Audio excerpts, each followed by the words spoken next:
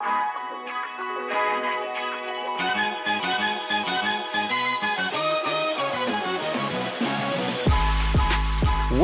back into the Yahoo Fantasy Hoops podcast. This is the first one of 2020. Holy cow, new year. New year, new podcast. That's what I always say. I hope that the new year is treating you well so far. I am, of course, merely Andy Behrens. I am joined, as ever, by Dalton Del Don, fully accredited and licensed fantasy hoops expert. Dalton, how are you? I don't know about that, but I'm doing well, Andy. Happy New Year. How's it going? How's the Behrens family? Happy New Year to you. We're good. We're still at the family compound here in Florida, so I'm not in my usual podcasting center. There may be some distractions. There's multiple animals, some small children around, but it's all good. It's all good. I had the perfect New Year's Eve, by which I mean I was asleep by 10:30. That's how it ought to be for everyone. I can only wish you the same. Yeah, I tried my best. I made it. I think I might even had to set an alarm to wake myself up, but I watched the ball drop. Of course, a 3-hour delay for me on the West Coast anyway, and then fell immediately to sleep right at midnight. So yes, we're old. That's the story here, and it's sad. It's pathetic, but what are you going to do? Did you keep the kids up? No, absolutely not. They couldn't. They got, we kept them up to 9:00 to try to watch the East Coast feed. We played like that was, it was midnight there. So we did that. They didn't now wake. They make it any later than that at this age. That's the thing to do. Just show them the East Coast ball drop, and then you're good. It should be easy on the West Coast, actually. Yeah, right. Yeah, I mean, I've done to Tahoe with 1 million people when I was younger, back today, walking outside in Vegas and all that stuff. But these days, I'm definitely home and usually asleep before midnight. Although I did make it this year, but just barely. Vegas is a nightmare, right? On New Year's? Yeah, I mean, you can experience that stuff once or twice or whatever, and it's fine and it's fun. But yeah, it's just pretty much a nightmare. All those people, man. The older I get, the more I'm just isolated. People are the worst. That's how I think of you. You and I are also trapped in a playoff fantasy football draft right now. I know you've got multiple such drafts going on. We're in one with you, me, Funston, Evans, Pianowski, and Tank. It's been pretty fun, but you must be buried at one end of it because I believe we're like, I don't know how many rounds in we are right now, 7, 8 rounds. You still haven't taken a quarterback. That seems bold. Yeah, usually in the fantasy format, quarterbacks score you the most. So you want to get those that play the most games. But I was at the end of that draft. I got Michael Thomas and George Kittle. Come on, in what is it, only half PPR. But I am sad I don't have as many Niners in this one. I'm in a couple other leagues where I just loaded up. But yeah, I mean, we could talk about those 1-seed Niners if you don't want to talk hoops. But I can go in there all day. No, they're fun. The Niners are actually a fun default team for me because I feel like Kittle. Yeah, I feel like I can jump on board George Kittle's team without I have some credibility there. I can do that. Yeah, I know you do. And a tragedy with Beathard too. Something happened with his brother got stabbed. Terrible story. Awful. So I know you do have connections there. It is true. You're not just saying that. You do have the Iowa connection. I'm also still celebrating, man. I love that we're rolling into 2020 with the Iowa Hawkeyes as your world champions of the Holiday Bowl. I'm pretty excited about that. I probably didn't do enough celebrating last week. Let the record show that I am still excited about that. We're gonna get into our starting five in just a second here. I promise we are going to actually discuss hoops. I would feel bad if we did not mention the passing of David Stern, which of course happened on Wednesday. Stern was the NBA commissioner from 1984 to 2014, which is just an amazing tenure. Obviously a central figure in the growth of the league. He's a Hall of Famer, an absolute legend. Really sad news. Just as a fan, I never met Commissioner Stern myself, but I just know that if you were at a game and he was in the building, that felt like the biggest thing in the world. Just an incredible figure in the sports history. He became commissioner in 1984, had been the league's general counsel since I believe 1978 or 1979. So again, incredibly long tenure. His timing was amazing because he began working for the league at the exact moment that Larry Bird and Magic Johnson were entering it, right? And then he began as commissioner at the moment that the greatest player in NBA history, at least to that point, and one of the greatest athletes of the 20th century, Michael Jordan, was coming into the league. So again, incredible timing. Nobody is going to get everything right over 30 years at a job, but his legacy is really incredible. Without him, there's no WNBA. There's no globalization of the NBA. When he took over the league, when he first started with the league, the NBA, it's incredible now to think that there was a time that the NBA Finals, even with Dr. J in them, was aired on tape delay nationally. That's nuts to me. Anyway, the league is 1,000 times healthier, or was 1,000 times healthier when he retired than it was when he took over. I was looking up, just for fun, I was looking up like franchise values from the 70s and 80s, and I think the point that illustrates this best is that the Chicago Bulls, my team, were last sold for $16.2 million in 1985. They are currently worth something like $3 billion. So that's where the health of the league is now. Yeah, I know there are a handful of obits out there that are far better than anything I could say. David Aldridge has a terrific one in particular. But so Stern, sad to see him go. He was awesome. One of the best commissions. What more can you say? I feel like in our lifetimes, maybe the only career of a sports executive that might rival his is like Pete Rozelle. It's kind of the same 30-year arc, right? Where the growth of the sport and the health of the sport was just so different at the time that he left it versus when he started out. Anyway, just an incredible career. I have a ton of respect for the man. You wish for everyone that you'd get a little bit more time in retirement than he did. But what an amazing life. And yeah, there's been some great stuff. We'll get into that a little bit later. There's been some incredible pieces written already in the aftermath of his death. But for now, let's dive really quickly into our starting five. I feel like we have a very natural place to begin with a player that I am somewhat invested in this year, Karl Anthony Towns. He was, at least in my view, the safest of all those possible first round, like top of draft picks. I found Towns to be just about the safest of them. He had only missed 5 games in his entire NBA career entering this year. He has now missed his last 8. He has now missed the last 8 games for the Timberwolves. He's got a knee injury it's still of basically an unknown nature. We thought it was, I didn't think it was much more than a bruise when it happened, but here he's missed 8 games now. He has, according to various reports, he's ramped up his on-court work. I suppose that's good. But we still don't have an ETA on Towns. We know that Gorgui Dieng has been great in his absence, not quite Towns-like, but he's been really good for fantasy purposes. The team is kind of a big hot mess right now. I don't know. What are your thoughts on Towns? Is he a buy low?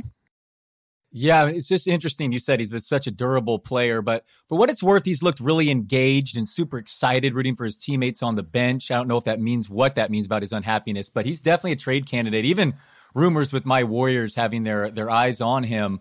But Gorgui Dieng is the guy. That's what I did in the pickups video. Go pick him up. His percentage is finally creeping up there. He had 20 rebounds Monday night, dealt with some foul trouble Wednesday night, but this guy's been the number 21 fantasy player of the last 2 weeks. Maybe his fantasy value evaporates the second Cat comes back, but this knee injury keeps going, prolongs, and I kind of equated it to a backup running back in fantasy football. If you're in a league where you don't have to start guys every daily transaction, if you're in a weekly transaction, a bench guy like Dieng is the guy you should be holding on to because, there's a ton of upside if this Cat injury does linger. So what do you make of the? You're right. There has been some trade talk tied to him. He's in the first year of a 5-year deal. So there's no like the team. I mean, the clock is always ticking in the NBA, right? So I suppose in some sense they have to entertain the possibility. But the first year of a 5-year deal, like he's still got, I don't know, $130 million left on this deal, right? Like they're again, clock is ticking, but it's a long clock, right? Like there's a lot of ticking left to go, and I can't imagine he's going to seriously be on the block for the Wolves this season. But we kind of have gone from the situation where how quickly can the Wolves make a run at D'Angelo Russell? Can they deal for him? To maybe now the Warriors are seeing what cards they have if they wanted to make an effort to acquire him. Yeah, but how extreme can this new NBA get? Switching teams. I mean, what is a long-term contract? If you're right, year one, we're already talking about this, so stars just can play wherever they want. I mean, this could just be an extreme example of the beginning of that. Yeah, pretty crazy. I've also seen the Knicks linked to him, and I'm sure the Knicks would love to add him. I can't imagine what the Knicks could actually throw together in a package that is sufficient to acquire him. Anyway, Just a crazy turn of events for him. I think if I were feeling kind of gambly, and I don't like, you'd have to make a pretty respectable buy low offer. It's not like somebody's just going to take, 3 5s for a 50 in a deal for Karl Anthony Towns at this point. You'd have to make a pretty strong offer, but he is someone that I think I would actually look to acquire.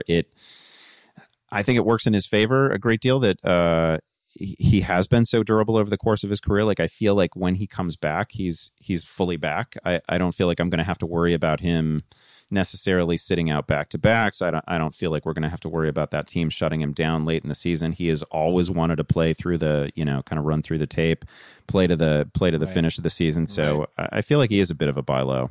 Yeah, my advice is to hold Jang in all formats, even if you have him or not. But yeah, Cat could return soon and then just be a total monster top 3 player and not miss a game down the stretch too. I mean, that's obviously right there in the range of outcomes as well too. So I'm with you as far as a buy low if it's possible. Okay, topic number 2, we're going to talk about another ambiguously injured big man. Kristaps Porzingis, listed as questionable for the game on Wednesday night. Rick Carlisle has said there's no timetable for his return. He says we'll see. So what's your panic level here? He was this injury flared up. The knee pain flared up going through warm-ups a couple nights ago. So this wasn't necessarily on the radar until all of a sudden he was a DNP, and now we don't have an ETA. By the time people listen to this, maybe he's already playing again. Maybe he plays on Thursday night. But what's your level of worry here? Yeah, so I believe it's not the same knee that he tore his ACL, which is great news. But fantasy owners and myself don't like to hear there's no timetable. That just seems scary, right. And indefinite, out indefinitely. Those are words that always seem scary. But yeah, we're guessing here. Luka's already passed James Harden for the league lead in usage rate, so I don't know how much better he can even be. Tim Hardaway's hurt right now, so in the front court, I guess Dwight Powell and Maxi Kleber has actually been strong during his starts this year, and he gives you the rare combos of the blocks, threes, and free throws. Yeah. So I think we're just really kind of guessing here, but hopefully Porzingis is fine. He was a monster when he was playing, so hopefully he's okay, but it's definitely a concern.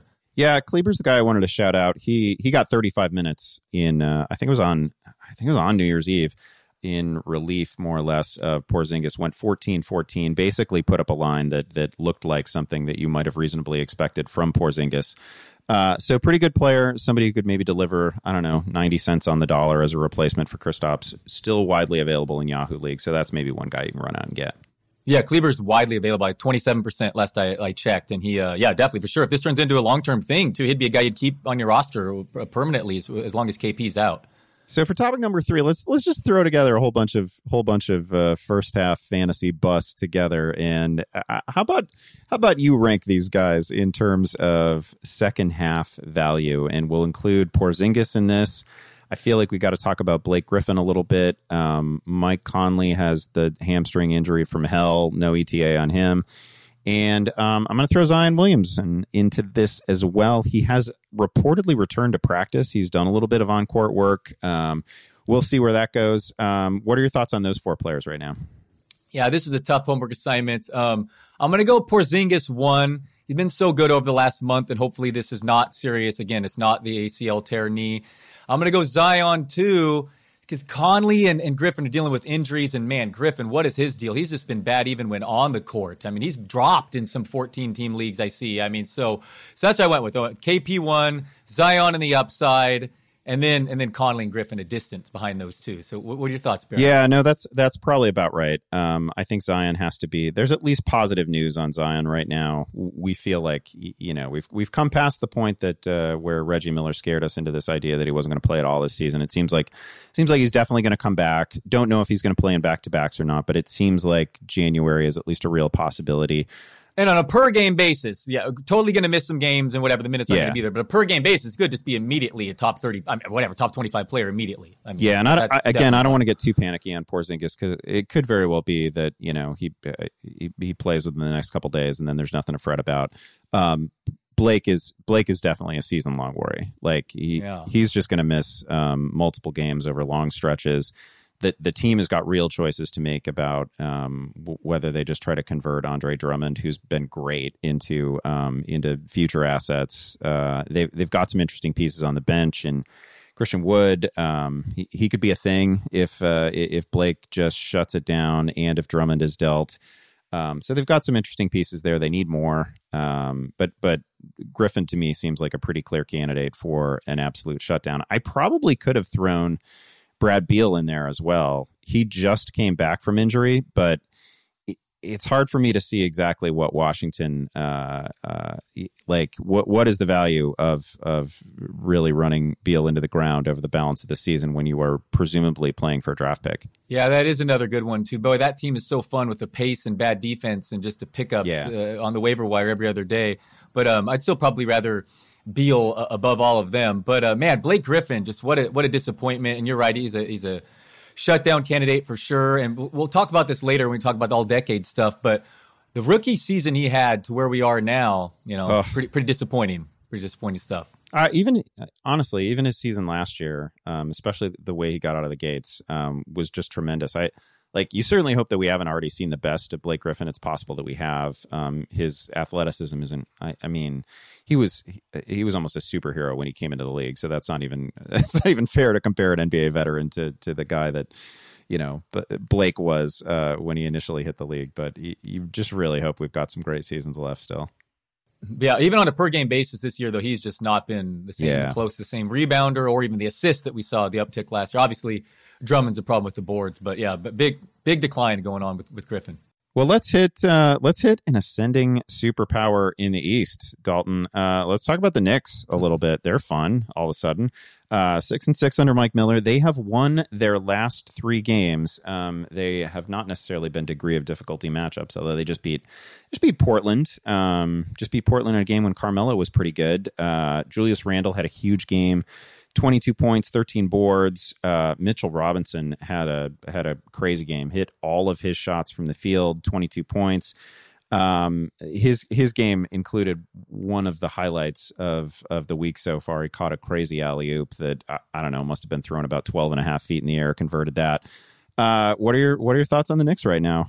Any of this sustainable? Should I worry about them seizing the 8th spot in the Eastern playoffs from my Bulls? You definitely should be worried as a Bulls fan, but I like Julius Randle's shootings maybe sustainable, but man, it just seems like that the light went off there as soon as the coaching change happened. So big improvement from Randle. Mitchell Robinson still not starting. That's frustrating. I believe I heard a report that they're having him run sprints per fouls or something. I think that's helped him stay out of foul trouble somewhat. And he went 11 for 11 that last game. So hopefully that will put him in the starting 5 because he's the guy that fantasy owners want to unleash. But whatever the coaching change has done, it's certainly been an improvement. I mean, obviously, it was starting from a low point, but that's definitely helped the Knicks. Yeah, the last 5 games from Randle, 22 points, 30, 33, 35, 20. It's been an incredible string of games, and he's basically 8, 9, sometimes double-digit rebounds each night. He's been terrific under Miller. Yeah, no, he's been one of the bigger fantasy busts, too, before that. So good. Glad to see it happen. Now let's get Robinson in the starting 5. Yeah, the general mess of that team still exists, right? Like they still have to make a deal. They have that incredible, they were just hoarding power forwards weirdly in the offseason after striking out on stars. So they pretty clearly still need to make a trade. So let's allow that to transition us into the 5th subject in our starting 5, and that is kind of generally trade season. We are theoretically at least in trade season. Hasn't really been anything too exciting to go down yet, but I don't know. Toss out a hypothetical trade or two that you'd love to see.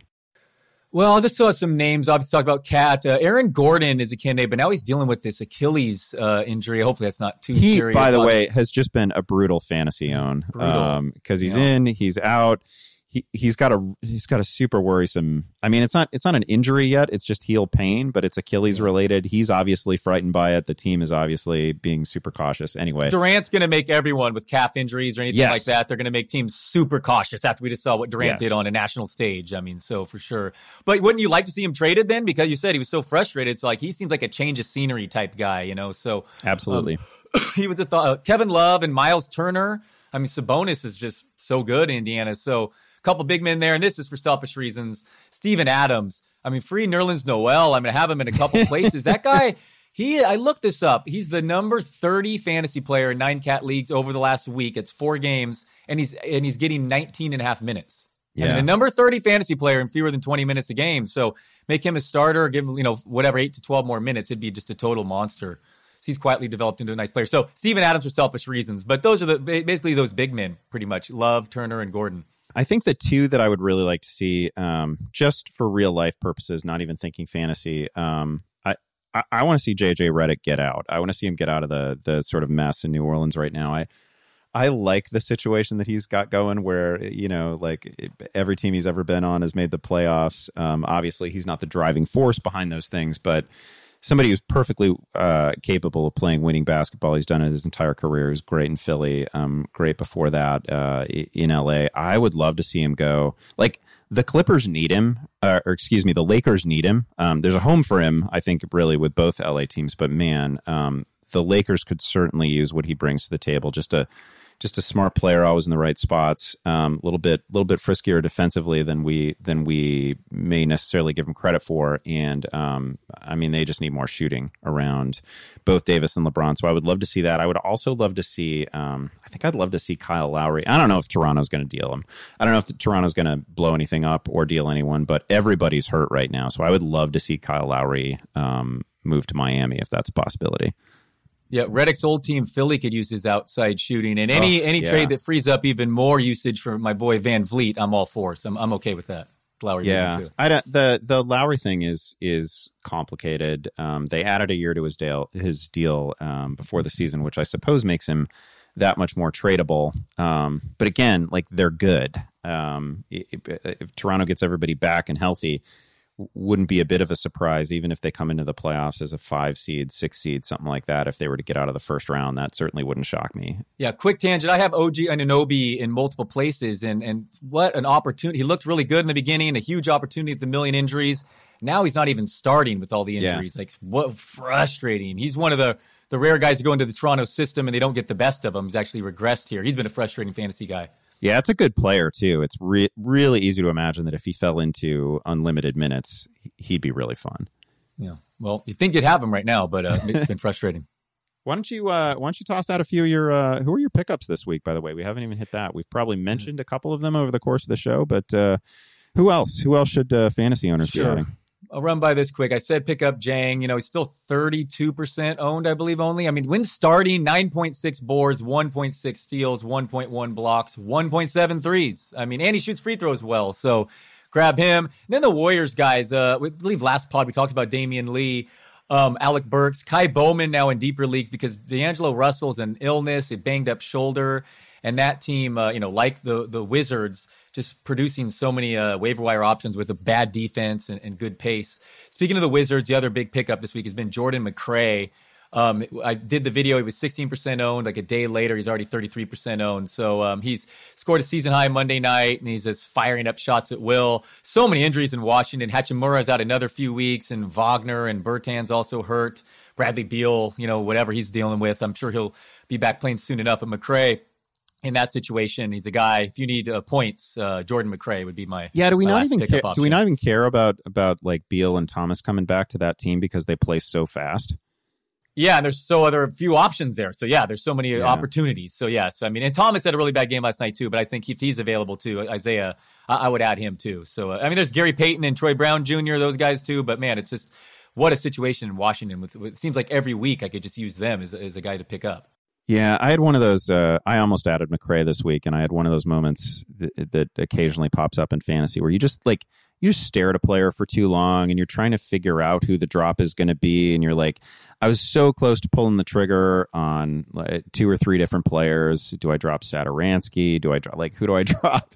And then somebody else got him. I just had one of those mornings where I just had an extra cup of coffee, came back. I kind of want McRae, and I just didn't land him anywhere. And here's to my guy, Jonathan Isaac. Please be okay. He was stretchered off, and we don't know his health right now. I mean, Terrence Ross would see a boost, and Fournier's having a good season. But Isaac has been such a monster. So scared seeing that report, stretchered off with a knee injury. So please be okay, Jonathan. That was your guy in the preseason. He's an example of someone where, nobody's just going to step in and fill that role, right? Like, some of those stats. Right. Oh, yeah.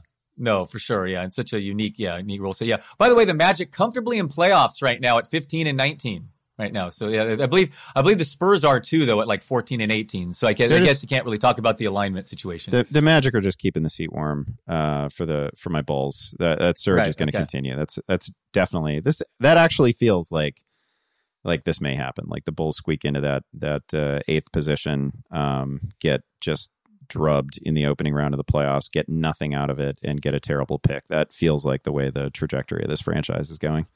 Yeah. Well, I hope the Bulls are definitely close to making the playoffs so we can hear your agonize over them, because this is certainly not happening with my team.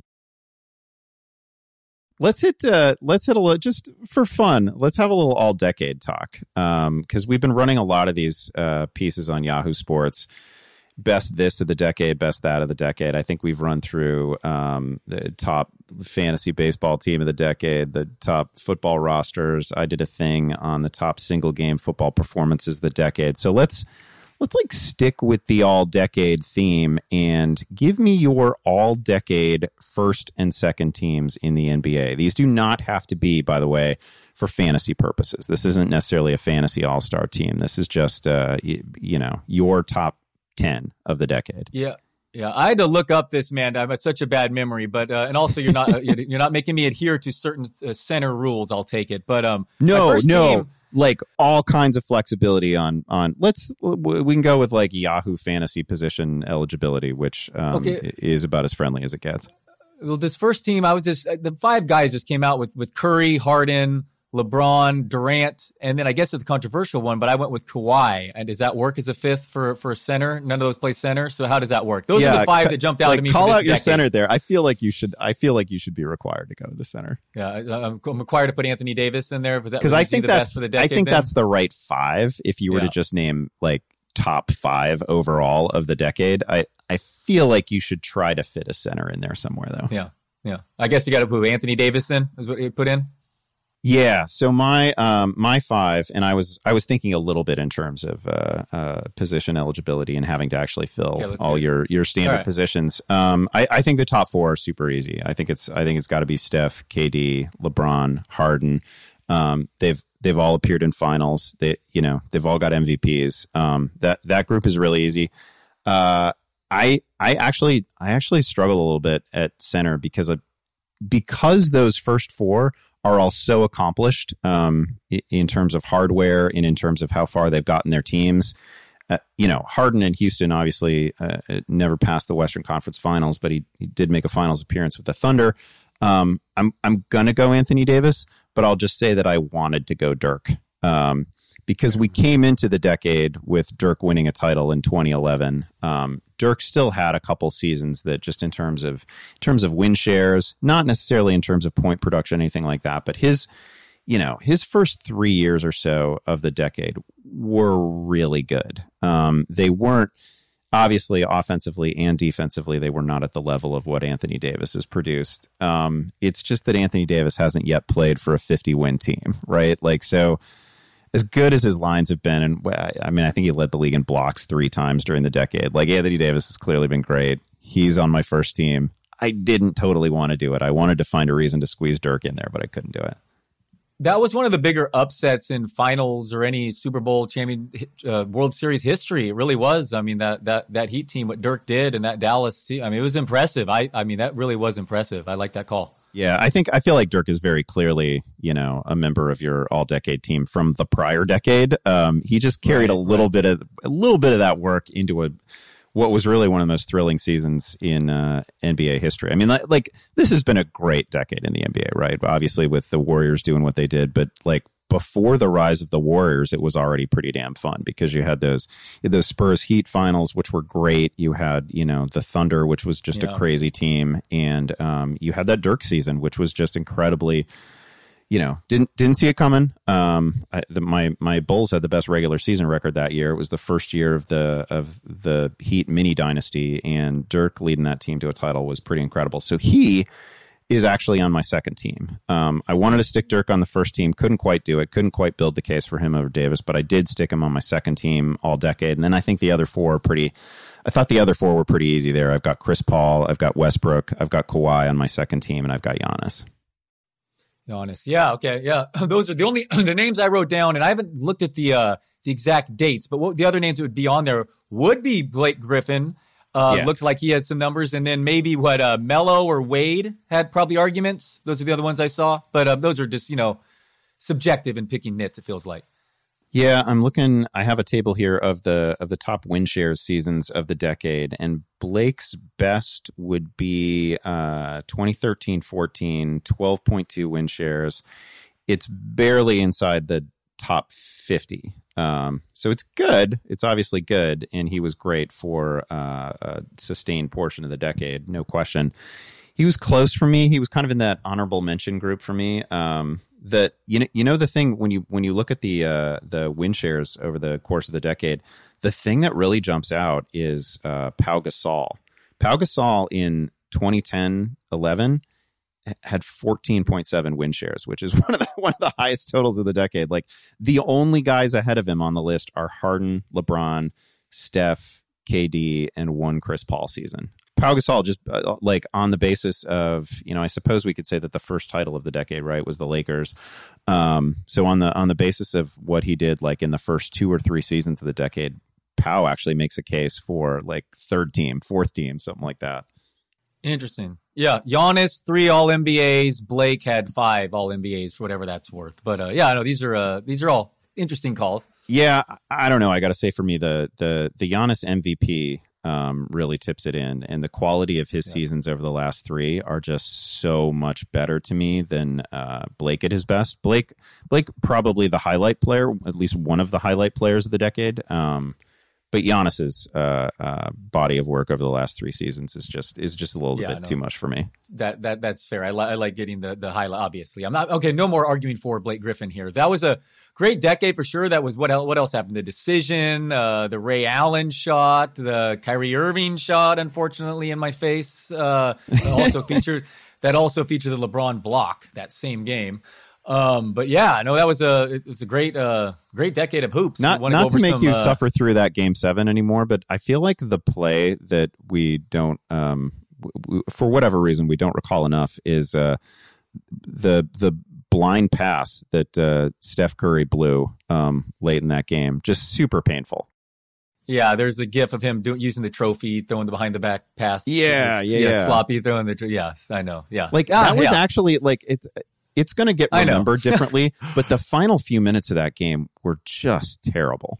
Oh, the Warriors' final 6 minutes was the coldest 6-minute stretch of their entire era. Yeah, it was. No, that's why they decided they needed to go bring in Durant after winning 83 games. Yeah, nobody could hit a shot, and then it was punctuated by one of the most important shots in NBA history. Yeah. Just a really weird final few minutes. And you were there. Yes. And you were there. Yes, I was there, right in my face. Sorry, 73 games. But yeah, that was right in my face, and I was there. Do you know that the Warriors' record before last season with Durant in the playoffs was 30-6? It's pretty good. In the playoffs, 30-6. Is that pretty good? So yes, I was there for that shot. A lot of good decade stuff. Want to give us some awards out or something? Yeah, give me. Why don't we start with you? Just give me. I don't know, just for fun, like a best of the decade. It could be whatever you want. It could be a best one hit. It could be the top one hit wonder. It could be the best rookie season of the decade. Give me some. Yeah, I said rookie season. Blake Griffin's look back. He just went crazy. But I'll say bust because my friend lived at the time in Las Vegas. Well, this is going to be obvious, but he lived in the time in Las Vegas, so he went to this Findlay Prep Academy, this high school that just turns out all kinds of NBA stars. So Anthony Bennett was from there, and he joined all the way to number 1. Man, if you look at his numbers compared to it's bad. Like, he was out of the league so soon. I mean, that's just brutal. He went actually number 1. I mean, people remember Greg Oden more, but Bennett, brutal. I'm gonna give you my my underappreciated rivalry of the decade. I was just reading a handful of pieces that sort of walk through the last 10 years in the NBA. Almost every season has a Lance Stevenson, LeBron James incident. Like, it's been one of the great rivalry, like, not a rivalry in the sense that they were, they belong to the same tier, or those two players are ever like really contending for the same thing. But my God, from like from the choke sign that Lance Stevenson throws his way in 2012 to the blowing a kiss in the ear in one of the weirdest moments of the decade in any sport. to actually, did he knee him in the groin in 2018? Like, there's some incident between those two players in almost every season of the decade, and it's special and unique, and like that relationship is just one of the greats. Yeah, and LeBron doesn't appear to let many people get under his skin either. No one. So cool, calm, and collected. But yeah, that definitely gets him for sure. No, those are funny. Obviously, the blowing the kiss is, that's definitely a memorable.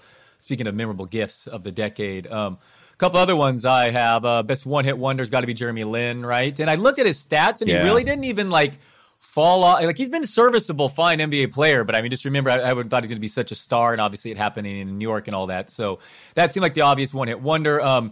Biggest breakout, I mean, I guess of the decade would be Curry winning back-to-back MVPs, right? I mean, no one really saw that coming. And producer Raghu pointed out that 15-16 season was so ridiculous statistically for fantasy, better than the next best. Yeah. I mean, he compared it to like having Tomlinson and during his fantasy seasons where he was just all you needed was him. But so Curry was another one I'd say as far as the breakout. What do you got, Behrens? I'm also just going to throw out my what if teams of the decade, and they are. This feels like almost cruelty if you happen to be a Thunder fan, but my what if teams of the decade, there are two, and one of them is is OKC of 2012, 2013. Yep. If they had just kept James Harden, like if we'd actually gotten to see Harden, Westbrook, and Durant in their primes developed together, they'd already made a finals. Like they'd already made a finals. Up 1-0 on the Heat. Yeah, they were up 1-0 in that finals. Yeah, all three of those players not only win MVPs within the decade, but they are, Durant's got an argument for player of the decade. Honestly, his best seasons were as good as it has pretty much ever been in NBA history. Harden, we can say the same of him. Like, what does that team look like if they stay together? And then my other what if team of the decade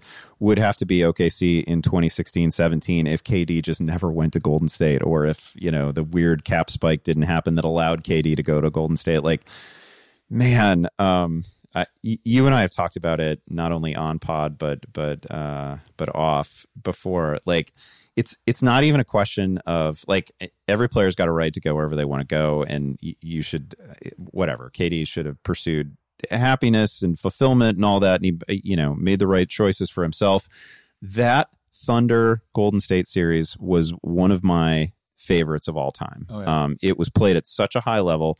And when the Thunder were really on defensively, I felt like they were just doing things to the Warriors that nobody had done. The Warriors had pushed them to a level and to a scheme that you'd just rarely seen played that well. And it just would have been, man, there's never been another series in NBA history that I look back on and think, my God, I wish they could have run that back. And it's just one of those things that we never got to see that I wish we had. I wish we'd gotten 2-3 more seasons of a Durant versus the Warriors rivalry instead of Durant as kind of a Death Star flourish for the Warriors dynasty. Yeah, Warriors won 73 games that year, lost game 1 in that series, and Clay had to go berserk in OKC in game 6, or they lose that series. They had to take Clay just going crazy for a quarter and a half. And that would have been an awesome rivalry. And I can't say I'm so sad that what happened with 5 straight finals. By the way, the team of the decade, did the Warriors barely edge out your Bulls, I'd imagine, but 5 straight finals. One thing I'd say about that 73 wins, Phil Jackson said, no one's ever going to beat that 72 win season. And if they do, I promise you it will not be a West Coast team, is what he said. It's funny, they were both beaten, and it happened by a West Coast team. And I get what he was saying. Like, you just look at the mileage, it's so different. Yeah. And it's hard. So that's pretty incredible. And that team didn't even win the finals that year. So, I mean, that finals was awesome. I mean, the Irving shot. I mean, game 7 at the buzzer, a 3-point shot. I mean, it has to be one of the 3 most important NBA shots ever. So, I mean, that was a pretty crazy run there. So, good decade. Russell Westbrook averaged a triple-double. Derrick Rose, got to give you some love, was the youngest MVP ever this decade, I believe, too. Yeah, Kobe scored 60 his last game. So, some fun stuff. I didn't even have the heart to include Derrick in my sort of what ifs of the decade, because, I mean, there's no question that if Derrick hadn't been injured, obviously he's on a Hall of Fame trajectory. He's probably not now. He's probably going to be would he be the only NBA MVP not to make the Hall of Fame? I mean, it's possible. He's playing really well with Detroit right now, but like that doesn't happen too often. And I'll tell you the other thing, like he earned that MVP. There is a lot of conversation, like years afterward, people would look back and say, wow, well, there's no question that LeBron was the best player in the league at that exact moment. LeBron was barely even in the conversation for MVP. That thing was between Dwight Howard and Derrick Rose. There was enough decision backlash against LeBron, like for right or wrong. LeBron was barely even in the conversation. I mean, it was obvious at the time, just in terms of value to his team, overall value, that LeBron was probably the best player in the NBA. But I mean, we weren't talking about him. We were talking about Dwight Howard versus Derrick Rose, and Derrick had just a crazy number of game winners that year. Like a weird number of late dagger shots to win games. It was a 60-win team, and Russell Westbrook might be the only guy that compares to Derrick in terms of just pure athletic explosiveness. Like if you want to see incredible highlight reel, just watch find somebody's condensed version of the Eastern Conference Finals from like 2011. Derrick threw down probably 2 dunks in every game that are just the most sick, ridiculous things you can possibly imagine. He did it in half court sets. He did it over bigs. He was just incredible that year, and man, what a shame, obviously, that he couldn't stay healthy. Yeah, it is nice to see him back playing well, but it seems like you have no residual thoughts. Not only playing really well, but like kind of grousing about his playing time lately too. Right, I saw that. Yeah, so here's to the 20s. It's going to be dominated by Luka and maybe Giannis coming to the Bay, maybe something like that. Oh, what do you think stop about that? Stop it! Yeah, so far in this show, we've had Giannis and Karl Anthony Towns going to the Warriors, so that's going to be fun. All right, good talk. So yeah, excellent decade of basketball, and here's to another one. All right, our in case you missed it this week, all I could come up with, because it's been such a big story and it's really all I've been reading over the last 24 hours, is some of the coverage of David Stern's passing. You mentioned it at the top. I thought the best obit that I've read so far has been David Aldridge's. Obviously, David Aldridge had a close working relationship with David Stern, had a long relationship with him, and just wrote a wonderful obit for The Athletic that covers. It begins with sort of a scene of what it was like to really feel the full wrath of David Stern, and walks through some of the biggest moments from a complicated career. So I thought that was great. And then some of our coverage on Yahoo has just been terrific too. Vincent Goodwill wrote a great piece, as did Ben Rohrbach. I mean, like you could spend an entire podcast on just one of 25 different episodes that came up during Stern's tenure. It's an amazing life within a sport. So those are some of the best things that I read on Stern this week. No, agreed. Well said. Go read those for sure. You know, the other one that comes to mind, I was talking to our producer about this just before you jumped on. Woj's over at ESPN. Woj's obit began with a crazy scene of the commissioner just seething when he realizes that in the Durant Oden draft that the top pick is going to go to either Portland or Seattle, or I think Atlanta was in there too, and how angry he was. And it added a little bit of, I've never been a big believer in the sort of conspiracy theories that have that were always attached to David Stern's tenure, but it added a little bit of suspicion to the Ewing lands with the Knicks frozen stories. The frozen envelope. Yeah, I also appreciate you getting a shot in at me to let people know that I made you wait. You're waiting on me again today, but I appreciate that. I didn't even mean it that way. It's subtly, very it's subtly. Like a weekly tradition. That's all. Yeah, of course. No, of course. You waited to the end to subtly do it. God knows I expected. Yeah, no, for sure. All right, man. Good stuff, Andy, and Happy New Year's to you and your family and all that stuff. And good talk. Yeah, Happy New Year to you as well. And to all our listeners, we will be back, of course, next Thursday. Please subscribe, write us a nice review on Apple Podcasts, tell a friend about the show. You can send us questions at any time.